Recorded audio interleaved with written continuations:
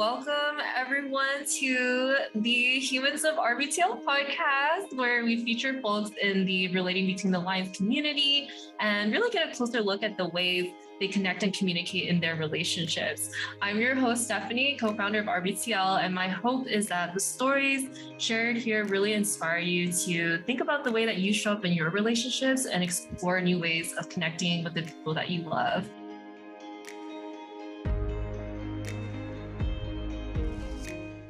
Welcome back to the podcast.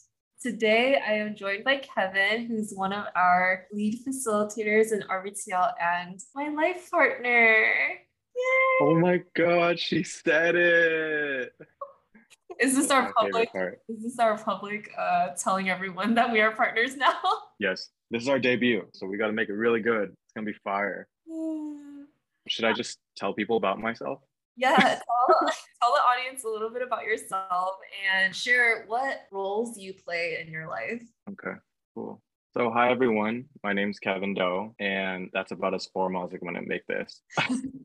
Aside from being Steph's life partner, I am also a manager at a company called Greenhouse. I lead a customer success team there. I love DEI, diversity, equity, inclusion, and allyship work. I'm a big advocate for those things, and I'm also co-chair of an API ERG there for Asian folks, for those who don't know that. Yeah, and I'd say like the roles I play in my life is I'm a son, I'm a partner, I'm a giver, I am an advocate, and most recently this year, like I've been really growing into being a leader and a figure. So yeah, I can definitely go more into those, but I just don't know how much more you want me to talk about myself. Is there anything that you don't do? Oh shit. You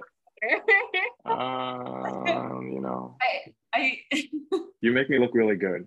No, I think it's so fun to see how you've introduced yourself over the years, because there was no way that we're like this when we first met. Like Kevin, for context, Kato, I'm gonna call me Kato. Don't call me Kevin. That's so weird. That's so weird. Kato, 6 years ago when we met, was the most like stoic person like ever, and wasn't able to express himself that well. And so for me, I think it's a treat to see you share about yourself in like HD, essentially, like now. Very interesting. I don't think I was the most stoic person ever. I think I just had a hard time expressing certain feelings. But you know, we wouldn't have become friends 6 years ago if I was a stoic ass person. So I just want to say that. True. I guess we can share a little bit more about how like our story. Yeah. So yeah, we met 6 years ago. It was like a year out of college or something like that. Yeah. We were both in our work woes. I DM'd you on Facebook. Yeah, I was gonna talk at UCI, which is where both of us graduated from, and then he DM'd me, and then that's how we became friends. He couldn't make it to the speaking engagement, so I was like, "That's cool." Like, we decided to meet up to get brunch anyway, and that's how our friendship started. Yeah, and that's how we said we wanted to be life coaches and take over the world, and literally like at age 23. It really made zero sense at the time. But honestly, I think that's been one of the cornerstones of our friendship and carrying into the relationship and partnership that we have now is that we were never afraid to dream big, and we never really dampened each other's dreams. I think that I've always appreciated having you as a hype person when I would tell you things. And it just so happened that we both loved similar things. Uplifting people, coaching people, helping people. And at the time, it was kind of like to run away from like working on ourselves and to like help other people. But it's really beautiful to see how that's played out in the present day with RBTL, you know?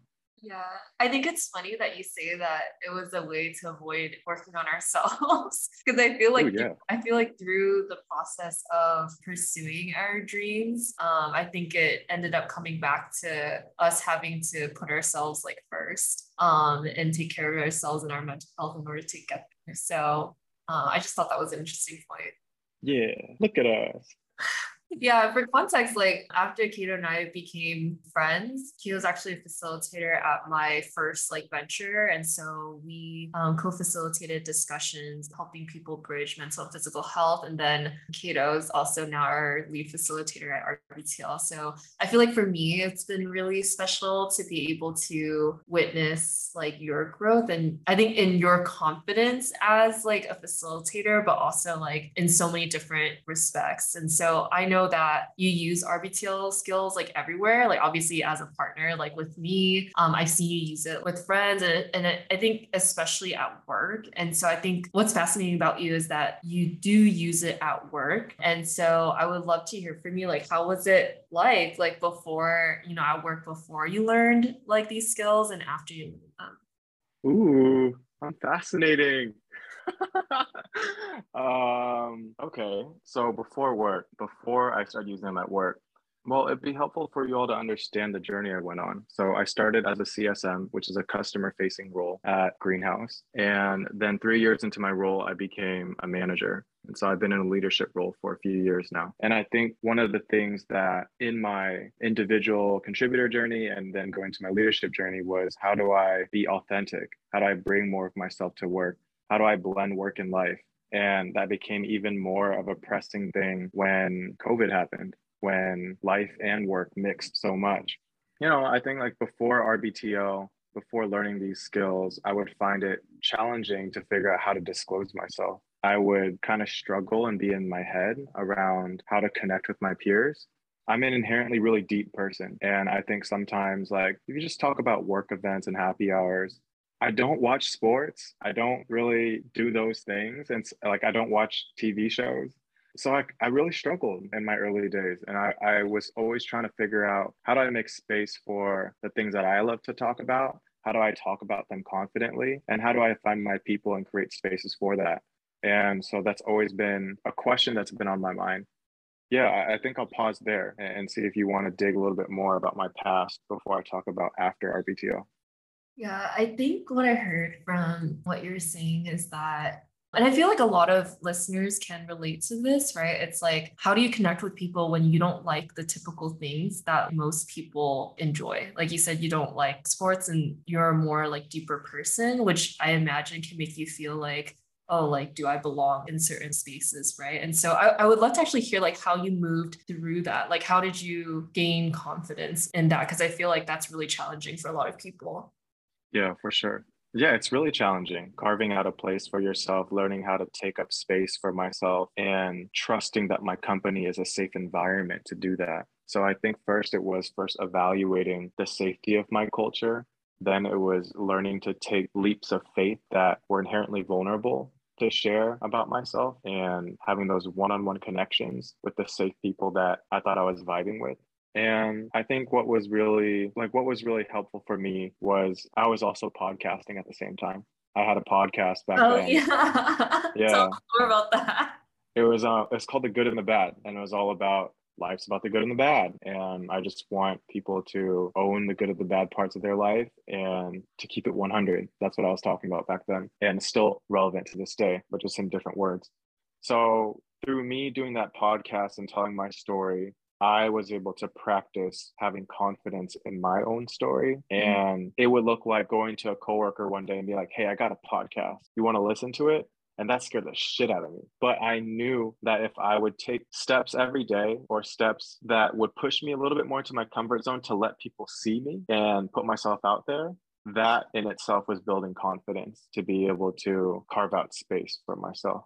So as I got more evidence that it was safe and okay to be deep and to tell my story and that people vibed with it, or like it honestly wasn't that bad at all, that built the momentum. So I would say that, RBTL played a factor into this, but it was also the things I was doing outside of work to cultivate the confidence in myself and the confidence in my story. Thanks for sharing that. I it's amusing to think about the podcast back then and see that it still rings true today. If anything, it's more true today than it was like back then. I feel like every single year you just become more and more the embodiment of what you were talking about back in 2000. I think it was 18, right? When you Yeah, I'm blasting it now. yeah. Like today I blasted on LinkedIn about RBTL, and I wrote about authenticity, and I wrote about questions on my mind as I thought about authenticity. and I posted on a public forum. Like, it's a very exposing thing to do. And I think Kevin in the past would have been like, who am I to be able to post something like this on authenticity? Who am I to be like an expert on it? But who I am today sees value in my own lived experience. And I think that no one can ever take that away from you. So yeah, it's just dope to be here today. And let me bring it back to RBTL and how that helped me get here today.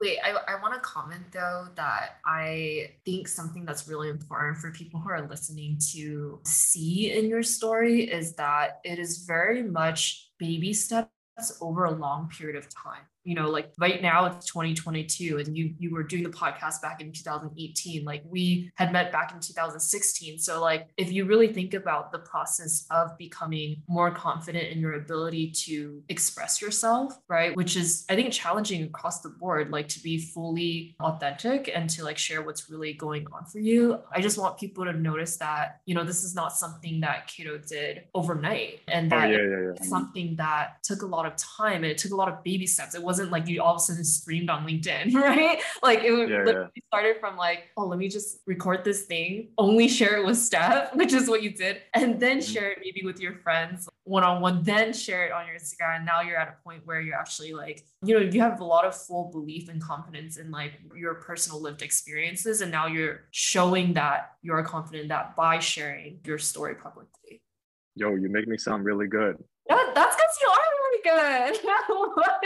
Let me explain it to everyone again then, because I think that's really important. So I think if I were to reflect back on how this journey looked like, it was also leaning into my strengths. So I am inherently a person who likes to listen more. If you think about people and conversation dynamics, there can be people who like to take up space and chatterbox and aren't afraid to say whatever's on their mind. And then there can be people who like to sit back, ask questions, and let other people talk about themselves. And that's traditionally how I have found safety in conversations. I ask really good questions. I love getting to know people. And at the same time, it's also tied with like my fear of disclosing a lot about myself to people. And so I think in my early years, like in 2018 and 2019. Can I ask you to share a little bit more about what makes you scared to disclose?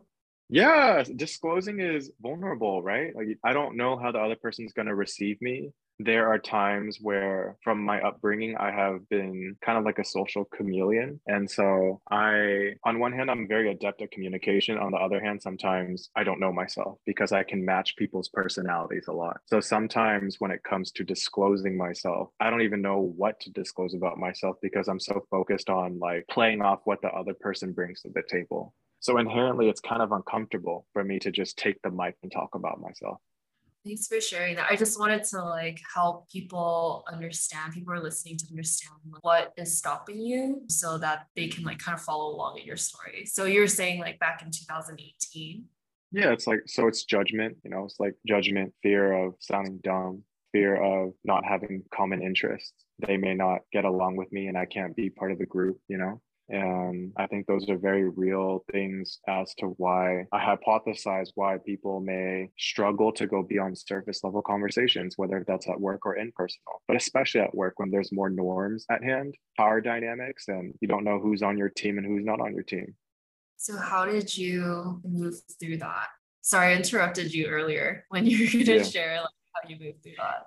Yeah, so it started off with just being a really good listener. I think sometimes it's important to start within your level of comfort and safety zone. And for me, I built trust with people by listening really well, asking good questions, making them feel seen, and connecting with them in that way. And when I felt like I could understand who were the safe people in my network that continuously liked to come back to me and talk with me, then I would open up more and disclose more. So I didn't just start off the bat disclosing a lot about myself. I built a lot of social capital with people by asking them a lot of questions and getting to know them. And then I started taking a shot at people and telling them a little bit more about what was happening in my personal life and what do I actually care about and things like that. So I would say that was the first step. And then I went on to do things like create workshops and share my story with my team, and then with my office, and then with my company. And that happened over the course of 3 years. Like that took a lot of, each year was like its own phase, I would say.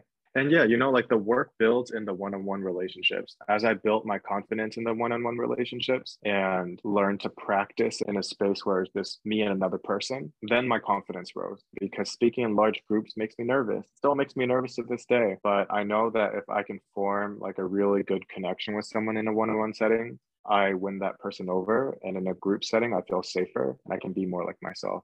So for me, it was really building meaningful relationships one on one. And when I get in front of a group of people, I just look at those people and I know they're on my team. I know they're cheering for me. And I got to carry the torch and tell my story in a bigger way for them and for all the other people that are listening to me. So that's kind of like the mindset game that I play with to tell my story. Thanks for sharing that. I really hear from you again the theme of baby steps. And I think what I also hear from you that drives you in moving towards being more confident in your self-expression and also your leadership is what you just said right now, which is to like carry the torch. And so I would love for you to like share a little bit more about what that means for you, because I feel like I get the sense that it means like being a role model or taking a stance. And so I would love to hear a little bit more about that. Yeah, carrying the torch means using my voice. And to use my voice, I first need to understand, what do I want to talk about? And I think it's very simple for me. I think it's about bringing my whole self to work. And that is both the good and bad things. And that's helping my team members understand, what are my values? Why do I stand for vulnerability, compassion, and belonging? It's because I didn't have those things growing up. And I really try to carrying the torch. For me means that I use the lessons that I've learned in my own healing and my own hardship and transform it and spread it to those around me. Because if I felt this way, I'm pretty sure other people might have felt this way. And it's really just trying to be the manager, the leader that I would have loved to have growing up in a company or even as a kid, So yeah, I'm just trying to make the next generation proud. I'm trying to make myself proud. I'm trying to make you proud. And yeah, carrying the torch it's sometimes even hard to put into words, if I'm going to be real with you, because it's what makes me feel alive. And I feel like carrying the torch in some ways also means, what lights your fire and how do you share that with the world? And I would love to know that and activate that in every person that I meet. But how can I do that if I'm not showing them how I do it? Yeah. I hear the sense that I get from like what you're sharing is that your reason for sharing more about yourself really expands beyond just yourself. Like I get the sense that it's like bigger. And I think that what I hear from you is that when you are able to be your full self, like bring your whole self like to work, then you give other people the permission to also show up as their like full and whole selves. 100%. I was just writing about this the other day.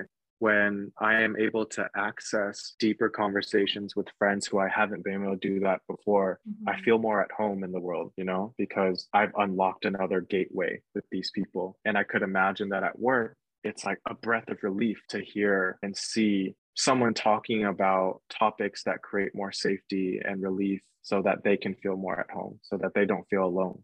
And that's really it, expanding that feeling of belonging. Yeah. This is why I love you. Aww. I love that I think a big part of, I think such a huge part of the human experience is like to want to feel belonging, right? And to want to feel at home. And, something that I've always admired and appreciated and loved about you was that you want to create that for people, knowing how it feels like to not necessarily like feel that, and to choose to be able to do that, I think requires so much courage to like step into your own sense of self. And I think growing up, when, you mentioned like being a social chameleon, when you grow up that way, I think it just takes, a lot of effort to be able to move into the direction of like feeling confident. And so to me, it's just really special to see how much you've grown in this way, and not just like as a person, but also as a leader for your team and, as a facilitator for all of our students. And I feel really lucky that, we are able to have your presence here. I feel really lucky too. Yeah, I have 3 takeaways that I would love to share with everyone, because I love giving some actionable takeaways. When I think about how I've built confidence over time for authenticity and creating safety for the environments around me, the first one was around listening. Listening is such an underrated skill. Listening builds trust, and it allowed me to be able to create safety for myself because I understood who I was building a relationship with. So listen deeply. Great thing is RBTL teaches you 4 skills on how to listen really well. The second thing I'd say is modeling it. When I first heard the word modeling, I was like, what the hell does that mean? It just means lead by example and enact those values. If I want safety and vulnerability, I gotta go the distance and take the leap of faith to be vulnerable and model it. So modeling was a great way to set the tone for the people around me. And then the last thing, the third thing is making the invitation, which, quick plug, that's also another RBTL skill. Making the invitation to connect, to have hangouts, to have a certain type of conversation, to really invite people in and participate in a discussion with me, whether it's like a deep one or like to support me or to support another person. Like direct invitations, direct requests are really powerful. And I think that really changed the game when I was trying to build community here. So I had a lot of fun doing this. I would love to do another episode where we just talk about you and me, but I hope this was valuable. Yeah, of course. I love that you shared your takeaways. That was actually like my other last question, but I know we focus a lot of the episodes today on your working relationships, but obviously I know that you also are really great in your personal relationships. And so I would love to hear if you're willing to share how RBTL has also impacted some of your personal relationships. I think it's like for me, what comes to mind is your mom. Because I know in the podcast that we were talking about earlier, one of the first episodes you talked about was about your mom and wanting to deepen your relationship with her. And so, yeah, I would love to hear how it's been over the last few years and how your relationship has evolved too. Yeah, man, I love my mom. Yeah, tell the people. Her name is Lee Tu Fo, and she's an incredible photographer, and she's like a bear that growls but doesn't harm you. The relationship with my mom changed not necessarily because of learning these RBTL skills. Like it didn't just change magically, right? Like the thing with relationships is that there's always 2 sides to the court. There's always 2 to tango. And I think what RBTL gave me was the skills and awareness to recognize what I was trying with my mom, what was my bandwidth in continuing to build a relationship, and how to set boundaries so that I could sustain myself over time. You know, my mom comes from a different generation. She doesn't have the emotional intelligence that I have. You know, like she'll flip the switch one day and just be like, okay, like, yay, like you're the best son ever. And that wasn't because I had these RBTL skills. It's because that I was willing to control what was on my side of the court and to express my love for her over time and hope that one day that it works out, right? I think a very notable thing that I did with my mom, though, which actually I will attribute to RBTL, was disclosing to her about my feelings. I would tell her, like, I feel hurt. She'd be like, what the heck does hurt mean? She'd be like physical hurt? I was like, no, I feel hurt because you keep going out and trying to take pictures during COVID. It was like early 2020. So I was so frustrated. I was like, I'm hurt. I'm sad. I'm angry. And I feel like you're not listening to me. You don't care about me. And that was a breakthrough moment. I think she felt me in that moment, and it was really painful. I had to take the time to explain to her like what these feelings mean and like to textbook say it. But after that, somehow in that conversation, I also told her that I would love for her to just tell me she loves me more often.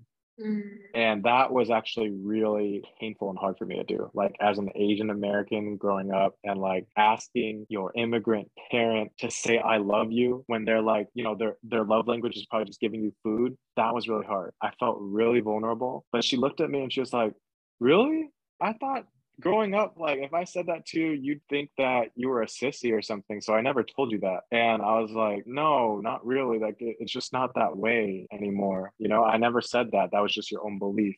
And from that day on, whenever my mom get off the phone or whenever she leaves the house, she always tells me she loves me. And I always tell her I love her. And yeah, like if I did something for the generational trauma in my family, I fucking broke.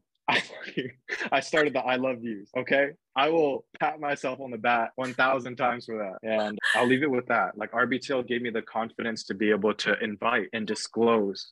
I invited my mom to start saying like, hey, can you say that, right? Versus just expecting it or being like, oh, she'll just never get it. Like, it's not like that, right? So I think RBTL trained me and built the resilience for me to have the courage and the confidence to take the leap of faith for the connection that I wanted. Thank you for sharing that. I always love hearing You're welcome. navigate stuff with your mom because I think it's super powerful. I feel like the takeaway from this is just that like you can't really change people, right? But like kind of what you said earlier, bringing back what you said, you are modeling what you're looking for, right? Like you're the one taking the lead in terms of sharing your feelings. You're the one that's making the invitation to her and asking her for what you're really looking for and having the courage to clear and have these hard conversations. And so yeah, I hope that everyone who's listening gets a sense of, how much possibility there is when we're equipped with the skills to be able to at least take ownership of our side of the relationship. 1000%. It will change your life. All right. Well, thank you so much for jumping onto the podcast with me today. Yeah, this is really fun. Let's do it again. All right. Talk to you later. Bye. If you would like more resources on how to make the most out of your relationships or to apply to the next cohort of RBTL, find us at relatingbetweenthelines.com. If you enjoyed this episode, please rate us on whichever platform you're listening on. Thank you for tuning in, and I'll catch you at the next one. Love you. Bye.